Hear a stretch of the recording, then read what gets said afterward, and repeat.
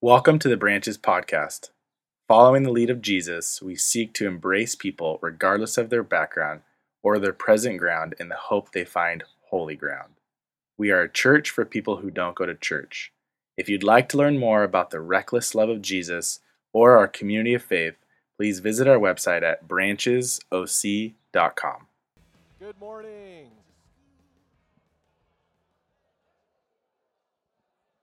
I have a slide that says good morning on it. Good morning. Come on in, find a seat. There's plenty of room in the first two rows here. I'll come out there. I've done it before. Come on in, grab a seat. We're going to go from like rock and roll music to meditation. It makes sense. Yes. Look at these people here. Hello, friends. All right. How's everyone doing? Come on with this weather. Is this okay? You guys all right with this weather? No? All right. Well, my name's John. It's good to be here with you this morning. And like we've been doing for the past 2 weeks and now entering into a third week, I am going to ask you to participate in a spiritual practice. And for those of you that haven't been with us for the last 2 weeks, I want to talk about why we're doing this real briefly, and then we'll get to it.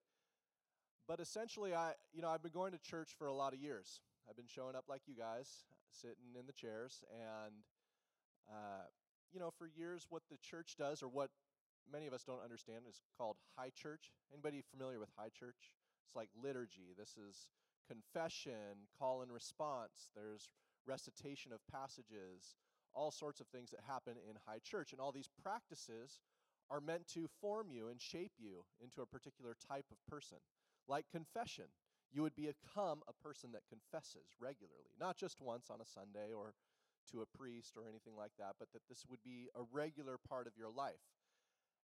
And what I've found in sort of the more non-denominational evangelical churches that I've been a part of is I show up like you and sit out there, much like we would sit in a movie theater, and then I watch what's happening on stage, and then I base my relationship with God on how everything's going up here.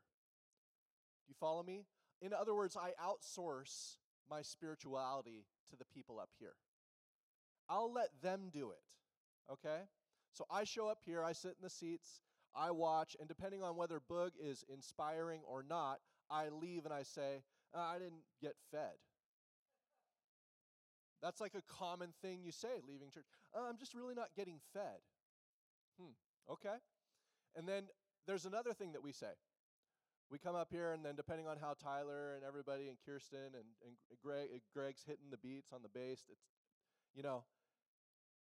we leave and we say, I didn't like the worship, or I liked the worship.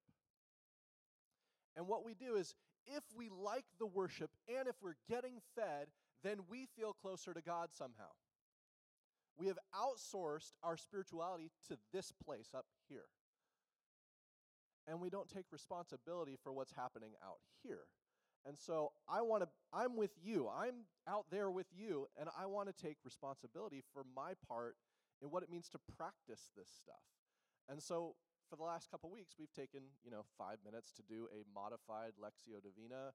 We've taken 5 minutes to do a modified centering worship prayer. And we're going to take 5 more minutes this time just to concentrate on a passage. We're literally just going to meditate on a passage of Scripture. And Jesus, it says, would often wake up early, as was his custom, and retreat to a solitary place to pray. And so early in the morning, while it was still dark, Jesus would get up and go to a solitary place and pray. And I can only imagine in Jesus' day how quiet it might have been. Just take out the hum of any electricity. Like I can hear these monitors giving me a little bit of feedback right now. Take out any overhead flight patterns. No planes, no helicopters, no trucks using their motors to brake, no cars in general, no factories, no horns honking. All it is just nature. it just gets really, really quiet. And studies have been done. It's really hard to get that kind of just absolute silence in the world these days. People go looking for it, and it's really hard to find. But Jesus, he would wake up and go into this, what I would consider probably really silent, maybe the lapping of the little tiny waves of the sea onto the shore, perhaps some roosters, various birds, who knows? But just nature. And then it talks about in the scripture how we would meditate on the words of scripture day and night. And so what we're going to do this morning for 3 to 4 minutes, I'll set a timer. I know you guys. Come on. You guys don't have 4 minutes in you, do you? I think you do. I'm going to set the timer for 4 minutes. And I have a passage of scripture. And so let's move to that passage. And we'll read it together. This is our morning meditation. How great, how great is the love the Father has lavished on us, that we should be called children of God. How great is that? Or how great is the love? It's this exclamation that John, who is called the beloved disciple, John, a close friend of Jesus's. We don't often just think, like, Jesus had some good buddies. This was one of them. This was one of the things that Jesus revealed to him. How great is the love that the Father has lavished on us, that we should be called children of God. We are in this family, essentially. And there is this love that has been lavished on us. And I would argue, as we get into today, that this is something that's very unfamiliar to each of us. So, what I want you to do in our morning meditation, and my hope is that you can take this and do this on your own. But essentially, would you take this verse and just repeat it to yourself silently, okay? And then once you kind of have it in your head and you have maybe just one phrase of it, we are the children of God. I am a child of God. Just focus on that. So let's start we'll read it together. I'll read it. You can read it if you want out loud, but you can read it in your mind too. How great is the love the Father has lavished on us, that we should be called children of God. Okay, so for a moment here, the first minute, I'd like you all just to close your eyes. Just relax in your chairs. Maybe put your hands on your knees, on your lap.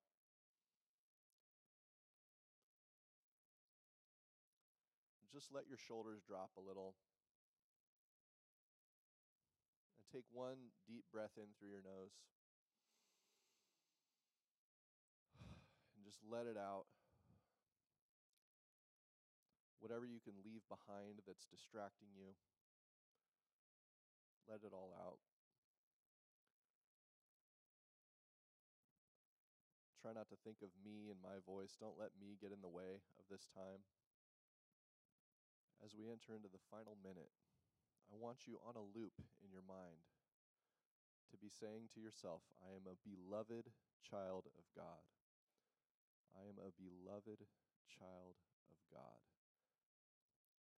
As things come into your mind that would argue otherwise, places where you feel like you have a shortfall, an addiction, a habit that you don't like, something about yourself that you don't like, breathe that out and insist on the voice of God saying, I am a beloved child of God. There it is. Welcome back. Sorry for the Coldplay there at the end. I did not realize that was the alarm on my phone.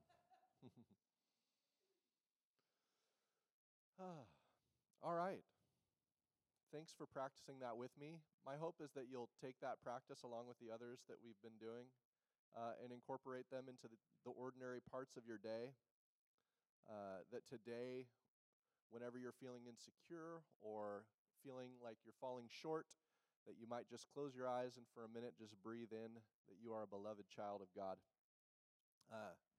So we've been in this series, Believing Like Jesus, the beliefs of Jesus, and I have a little outline for us today to let y'all know where we're going. Play that back again for me. Won't you be my neighbor? No solid ground, just be. House of Cards, never forget. Too good to be true, and rooted and grounded. So that's where we're headed. And I really like this series, and I feel like I can continue to say the same thing over and over again, and it's still going to kind of be new because we need to hear this thing over and over again, which is we have been taught for so many years in the church the importance of believing in Jesus, which I would argue is an important thing. But perhaps we have left out a big part of the journey in believing like Jesus. In other words, what did Jesus wake up in the morning believing? Often we don't even think about Jesus waking up in the morning. We have argued for so long about Jesus' divinity, about his atoning sacrifice on the cross, about his redeeming sacrifice, about his miracles, about all the things about Jesus that we are supposed to ascribe to and believe in. We need to check these boxes. Is he part of the Trinity? Yes. Is he divine? Yes. Is he, all these sorts of things that we have been trying to push and say, believe in these things. Where I think Jesus would wake up and say, this is what I believe. And I think I would like it if you guys would see things the way I see them and would believe what I believe and would live like I live. He didn't, as far as I could tell, go around with a list of things saying, all right, I'm here, I'm God in a bod, and these are the things you got to believe. Right? I don't see that with a scroll or something. Instead, he goes around and he teaches not about real Christian-y things, about like atoning sacrifice, to which if you just showed up off the street to a church service and you heard the words atoning sacrifice for your sins, you'd be like, that's probably some other language that I don't understand. I don't understand what you mean by that. Your average person who is not a part of a Christian church kind of thing has no idea what atoning sacrifice for your sins means. But we get so used to using that language in the church that it just kind of rolls off our tongue. And you have to believe in the atoning sacrifice for your sins. Jesus comes along and starts talking about sheep and farmers scattering seed and coins and women baking and tiny little mustard seeds that grow into giant bushes. He talks about these very common things to illustrate these deep truths about how the world is actually working. And then we complicate it all with our lists of things. Believe in this, believe in that, believe in this, and believe in that. And Jesus says, no. Go and learn what this means to his disciples. I desire mercy, not sacrifice. Those are his words. I want you to learn to be merciful. I want you to learn to believe in this thing called mercy. There's other parts in the old Hebrew scriptures where he says, I detest your sacrifices. We get so caught up in the religiosity of it all that we miss that, this is actually about living differently in the world. That's what we're trying to do here. So when I say play that back again for me, you ever hear like, I don't know, I've seen tons of TV shows, movies, and whatnot where they're listening to a recording. And they're like, play that back again for me. Play that back again for me. And it's this one line, or it's a scene, or hey, go back on, play that again. I would argue that we wake up every morning with certain scenes and voices and messages on repeat. Play that back again. And some of them can be very life-giving. Some of them can be beautiful. I love you. You hear that. You've heard that from your parents. I love you. Some of you have other more harmful things that you've heard. And they're on repeat. Why can't you just You're never going to be. How could you? There's all these messages, these what I would just call loops going on in your head. And then we live our life based on what those messages and loops are a lot of the time. We make decisions, we respond to people in the world, and we construct a persona based on the loops that are going on in our head. Those messages, those things that could be wonderfully beautiful, that are saying that you are a child of God. And then there's ones that are saying that you've heard, some of you, you're worthless. You're not as good as your sister. You're not as good as your brother. Why can't you be more like so-and-so? You're such a disappointment. You're such a burden. Some of you have those negative messages on repeat. And I would argue all of us, to some degree, have some sort of skewed loop going in our head about our true identity, our worth, and who we are. And we react in the world out of that. Jesus woke up, and I would argue that on playback were the words that he heard in Matthew 3:17, "This is my son in whom I am well pleased." Jesus woke up grounded in what he called the Father's love. Now, we have to understand that these words to describe what we would call the divine, that thing that holds all things together, that which flows through us and around us and all around us, we use this metaphor called the Father. For some of you, the metaphor of the Father is very painful and difficult. It is not a good metaphor for you, right? Some of you have difficult father relationships. Not all of you, but some of you. And so when you hear about God the Father, you immediately think of maybe the best version of your dad. And it still kind of falls short. Or it really falls short. Or it causes some serious destructive thoughts about the actual Father, the actual God of the universe. But Jesus woke up fully grounded in the tender love of God. He woke up not worrying about, am I loved today? Is God pleased with me? What do I need to do in order to earn it? Oftentimes we wake up thinking, what do I have to do to earn it today? And we start right there. So what do I have to do to earn it today? Well, I have to insert your practice here. So I have to do my 15-minute quiet time. Then I have to pray. Then I have to make myself look a particular way. Some of us spend a lot more time on that than others. So we wake up and we go to the mirror. What do I have to do to earn it today? And in the mirror, then we have to decide, based on what's coming back at us, everything that needs to happen. For some of us, it's not much. For others of us, there's a lot of art that goes into what comes out an hour later. But all of that, I would argue, comes out of somewhat of a desire and a need to present something that might then be loved, approved of.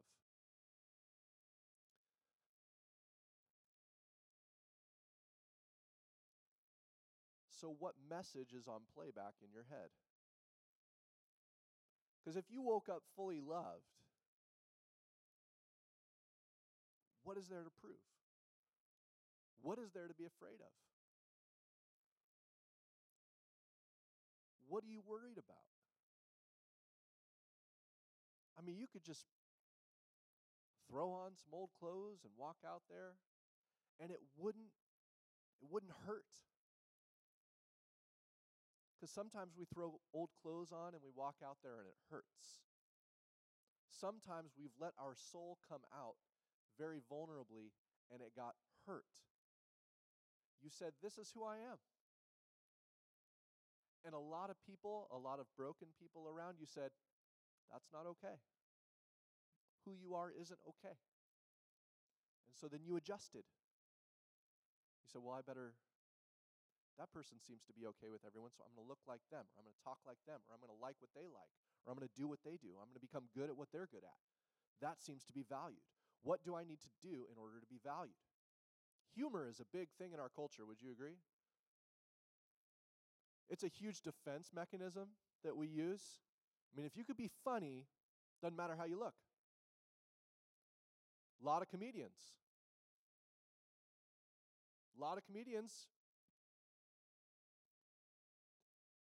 they comment on their appearance.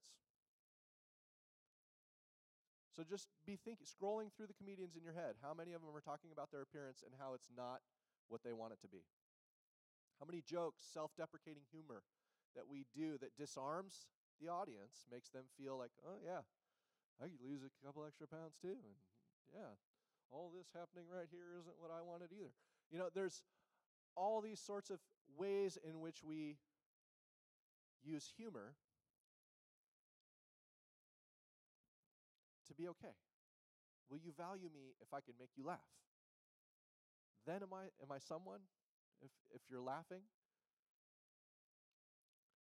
So what are we waking up with? What are the things on playback? I was this last week, my wife and I were up in Santa Barbara. We did like a house swap. Some friends of ours went. Actually, nobody took our place. We just took their place. So we offered our house, but nobody wanted it. So we went. We went to their little 2-bedroom, 1-bath up in Santa Barbara, and they went up to Oregon to visit family. And we met up with some friends there, and Anna said, I really wanted to see this Mr. Rogers documentary. Has anybody heard about this? So I think we have a little slide for Mr. R. There he is. It's you I like. So she comes back from seeing this documentary, and she says, oh, babe, you have to see this. You're going to love it. And I'm like, well, tell me what you loved about the movie. And she starts, just excited. She was inspired. She's talking about the movie. She says, he was talking about how he was doing this so that kids would know that they were loved just the way they were. And she says, as he was saying that, I was thinking about, like, my kids and kids in my circle, and I was thinking, how can I do that? How can I show them that they're loved just the way they are? And I'm thinking of the instances where they could have doubted that because of my reactions or my actions, right? It's super convicting as a parent, for those of you that are parents, or when you start to reflect on what are the loops that I have put into my child's head. And you're like, oh no, oh no, not that one. And I see it come out in my daughter's head sometimes that, I'm not good enough. My eldest. And I'm thinking, oh, the things that I'm doing and I'm saying are somehow putting that loop in her head, and I have to work extra hard to pull it out or to give her a different loop. A different message that would be playing. You are good enough. It's actually not about being good enough. You're just loved exactly how you are. And at the end of the movie, she says, Mr. Rogers asks a bunch of adults. He's talking about like safe people. He says, whenever you're scared, look for the people that are helping, right? You can know they are safe people. And then Mr. Rogers asks, who are those people in your life that have spoken truth and have been helpful? And not till that point did Anna think, do I know that? Like, do I truly believe that I don't have to do anything to earn that love? I'm thinking about it for my kids and how can I offer that to my kids, but do I as a parent, do I as a daughter, as a sister, as a wife, do I know that? Do I know that? And this is the quote of Mr. Rogers, this next one right here, that I think is so beautiful. The greatest thing we can do is to help somebody know that they are loved and capable of love. Come on. If you haven't seen the movie, go see it. But when we don't know that we are loved or capable of love, things can go horribly wrong. You guys know that I'm a huge fan of Father Gregory Boyle, and I often quote him and use his books, and I'm going to do that again today. But he works with gang members up in L.A., and he has a new book out called Barking to the Choir. His old one, Tattoos on the Heart, is equally and just as good. And I tell my friends that I treat this book like dark chocolate. You can only just a little bit at a time. You don't want to blaze through it, or if you do, you blaze through it and then you start over and then you treat it like dark chocolate and go slower. So, he says this. He says, the vast majority of homies who come to Homeboy have histories of trauma, which can lead to disorganized attachment patterns. Mom, typically the primary caregiver, was either frightened or frightening. And the idea of her, whoever has occupied that role, can trigger both approach and avoidance at the same time. Wanting to move toward and flee this person can lead to dissociative symptoms later on in life. He says attachment repair then is the order of the day at Homeboy Industries as gang members seek to re-identify themselves. So there's certain patterns that have happened in these boys' and girls' lives that have caused major disruption, often stemming from their parents. He says this, arrival at the heart of God is often impeded by one's own history of trauma. We literally cannot get to the heart of this lavish love because of what we've been through. The healthier sense of God may be achieved through a concept called object constancy, the capacity to hold on to the existence or sense of the caregiver, even when the caregiver is not physically present. You've seen this like with little kids, right? When mommy disappears, all of a sudden they break down. Until they learn this object constancy, my mom will be there even if I can't see her, right? They eventually learn what that is. So he says this, one of our therapists told me of arriving to work on a Monday with a box of Triscuits for one of her clients, Andres, who is always hungry, as he puts it. As a 9-year-old, he came home from school to find that his mother, who I presume was mentally ill, had packed up her things and left her only son. For the next 2 years, he was homeless and a dumpster diver. 9 years old. Sleeping on park benches until he was found by the quote-unquote system. After foster care, gang involvement, and detention, Andres wandered into our place and began our program. These are his words to the therapist. "You brought these for me?" he asked in disbelief, talking about the Triscuits. The therapist told me later that he was stunned that she had held him all weekend. She nodded. He responded, "You mean you think of me when you're not here?" She nodded again. Wow. I never pictured that anyone would think of me when they're not here. He says this, without optimal caregiving, relationships, and object constancy, the gang members who walk through our doors can feel real anguish and abandonment. There's a chronic fear of both intimacy and being left behind. There's a quote from Isaiah I want to read to you. He says this, "Can a woman forget her nursing child, that she should have no compassion on the son of her womb? Even these may forget, yet I will not forget you."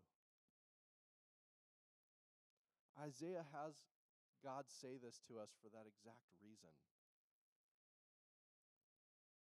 And truth be told about our God, God thinks of us even when we don't think God's there.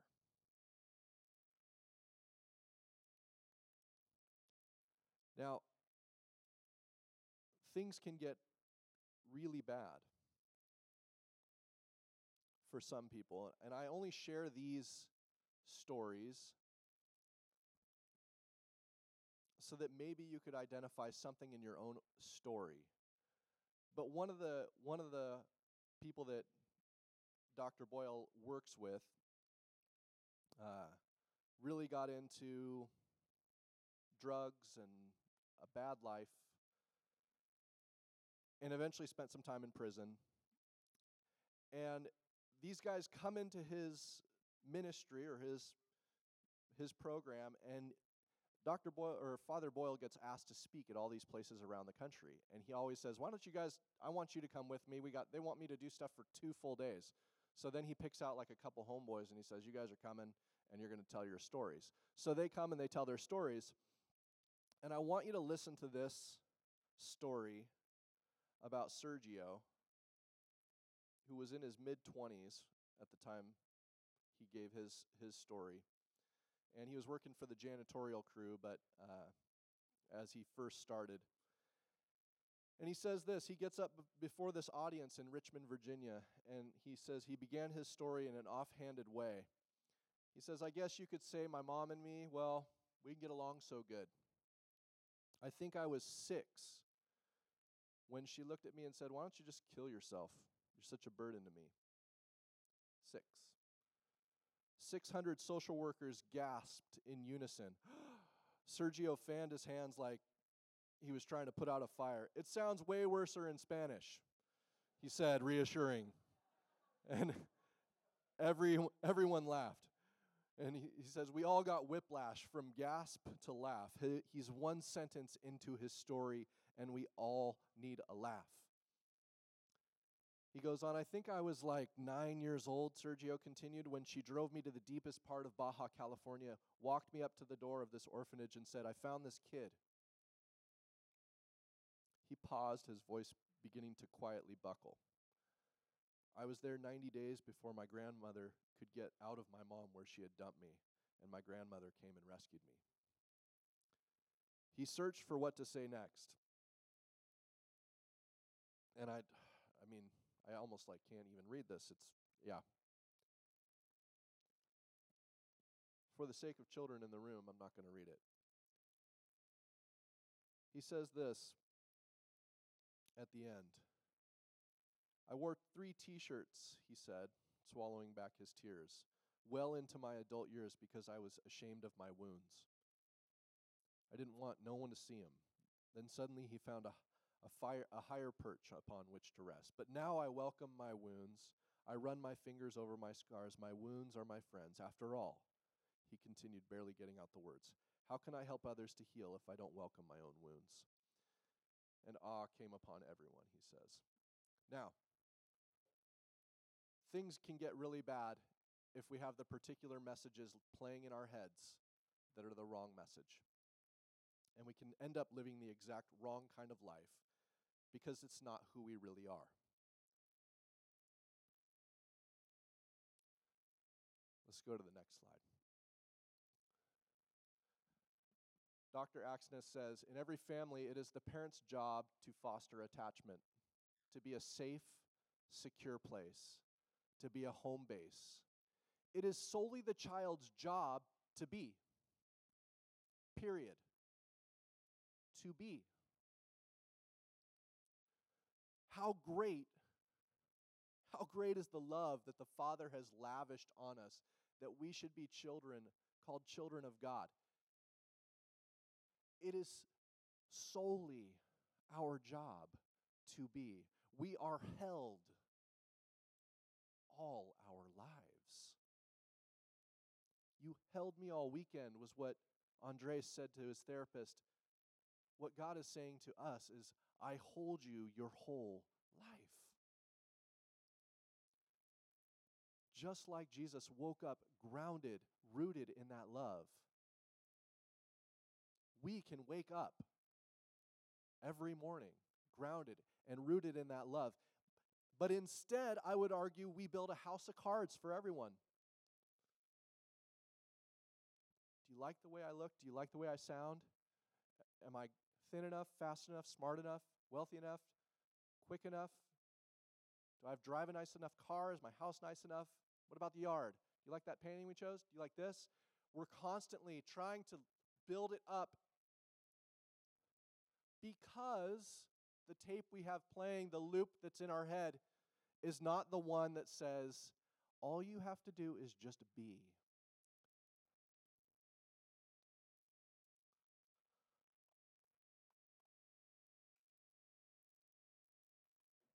I got one more quote for you.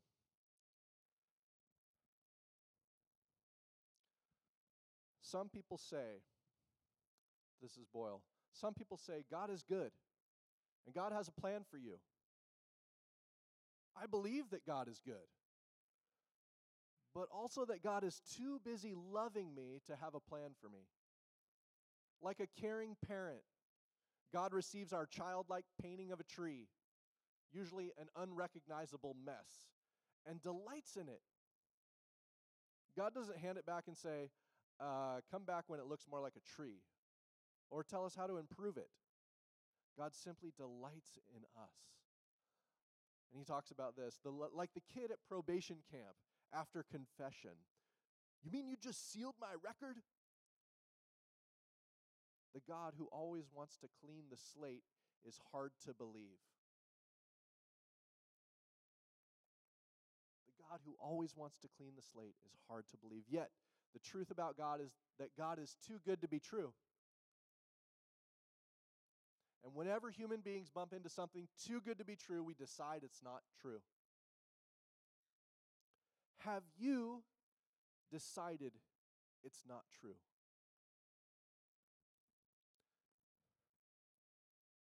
Have I? Because I would argue I don't wake up every morning deciding that that's true. More often than not, I woke up this morning or most mornings deciding it's not true. And so then I do all this stuff to try and earn it and keep my house of cards so that everybody approves. What would it look like to wake up and have decided that it was true, to believe like Jesus believes? Not just believing in Jesus for your salvation, but believing like Jesus for your salvation today. That you would be saved from that life of striving on the hamster wheel and freed up to a full life. This is how Paul talks about it in Ephesians, and we'll end with this.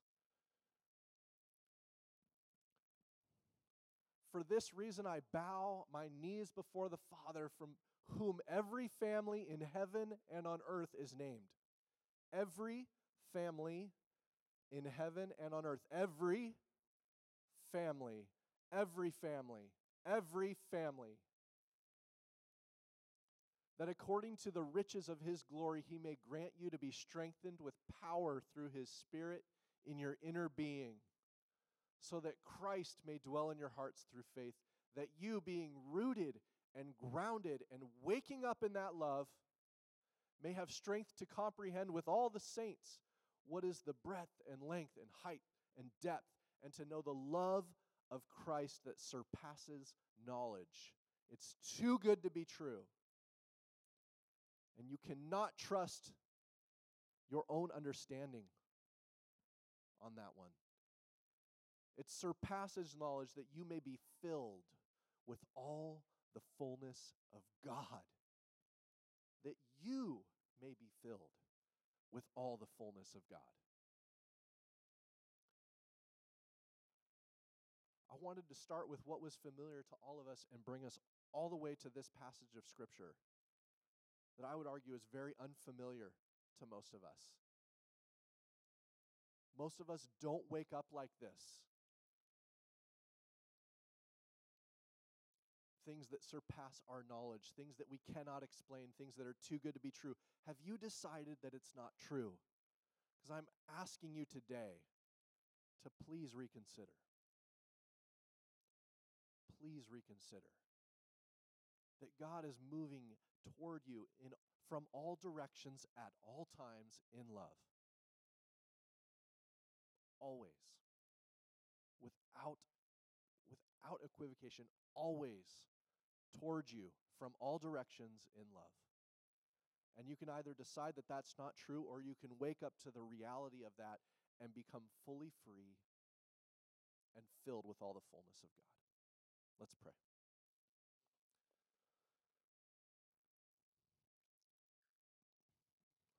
Lord, as we just close our eyes for a moment here,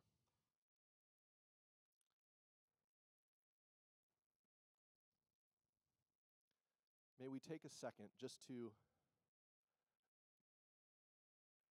think about that refrain, that I'm a beloved child of God. release all the arguments that I have against that statement. All the reasons why I'm not. All the reasons why it can't be true. And may we just open ourselves up to that possibility. And Lord, in the power of your Spirit, would you meet us in our minds and in our hearts and in our bodies in this moment, right now. And just reveal in your still small voice that we are fully loved, that our only role, our only job is simply to be in your presence, to receive your love. Give us the courage. It's in Jesus' name we pray. Amen. My son is very extroverted, my oldest son. I am not at all. I like people, but I need lots of alone time to charge myself. My son does not require that. He's super social, and if any of you have met him, his name's Ryder. I'm sure he's introduced himself to you at some point. And I, every afternoon, because he wants to be with whoever the most interesting adult is around, and I'm there a lot, so a lot of times it's me, even though I don't consider myself particularly interesting. But he wants to be around me almost all the time, wants me to entertain him and play with him, and I have every afternoon, he doesn't nap anymore, but every afternoon I make him take an hour of quiet time to be by himself. And I do find myself, as the days go by, trying to make him play on his own and kind of give me my space. And I always kind of thought it was mostly for him, he needs to be able to play on his own, which is true. He needs that, he needs to be able to entertain himself. And plus, it's so good to be by yourself and to, it's just to be introspective and to learn how to entertain oneself. And I realized I felt convicted this morning. How much do I do that just because I want to be alone and because I want him to leave me alone? And I feel very convicted that I want him, I need to pray for the energy to love him all day, even when I don't have the energy or feel like it, and to let him know that I want him to come to me and that he's loved, and that I have the time for him, and that to be just a little bit like who I want him to look at God, to look at as someone who has insatiable energy for him and time, and whose the heights and depths of his love are so great. And and I know I'm being a little hard on myself. I know we all need time and energy for ourselves, but I pray that he knows that I want to be with him, and that I really, the way that God wants to be with him.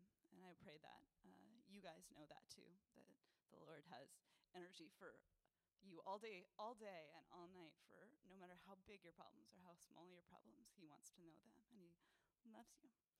I'm going to pray, and then please remember to pick up your kids and love them insatiably. Father, thank you for your love. Thank you for calling us your children and being the best father. We are so grateful, and we love you. In Jesus' name, amen.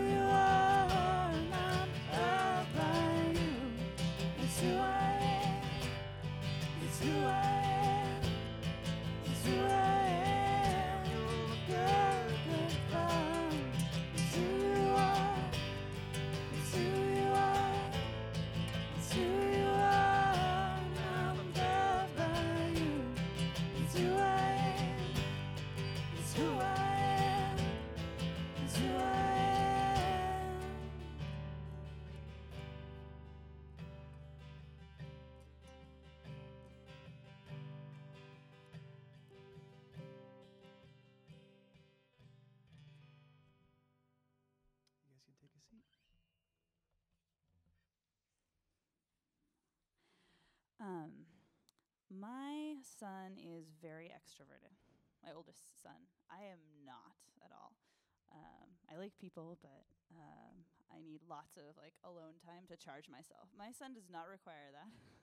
He's super social, and if any of you have met him, his name's Ryder. I'm sure he's introduced himself to you at some point. And every afternoon, because he wants to be with whoever the most interesting adult is around, and I'm there a lot, so a lot of times it's me, even though I don't consider myself particularly interesting. But he wants to be around me almost all the time, wants me to entertain him and play with him, and I have every afternoon, he doesn't nap anymore, but every afternoon I make him take an hour of quiet time to be by himself. And I do find myself, as the days go by, trying to make him play on his own and kind of give me my space. And I always kind of thought it was mostly for him, he needs to be able to play on his own, which is true.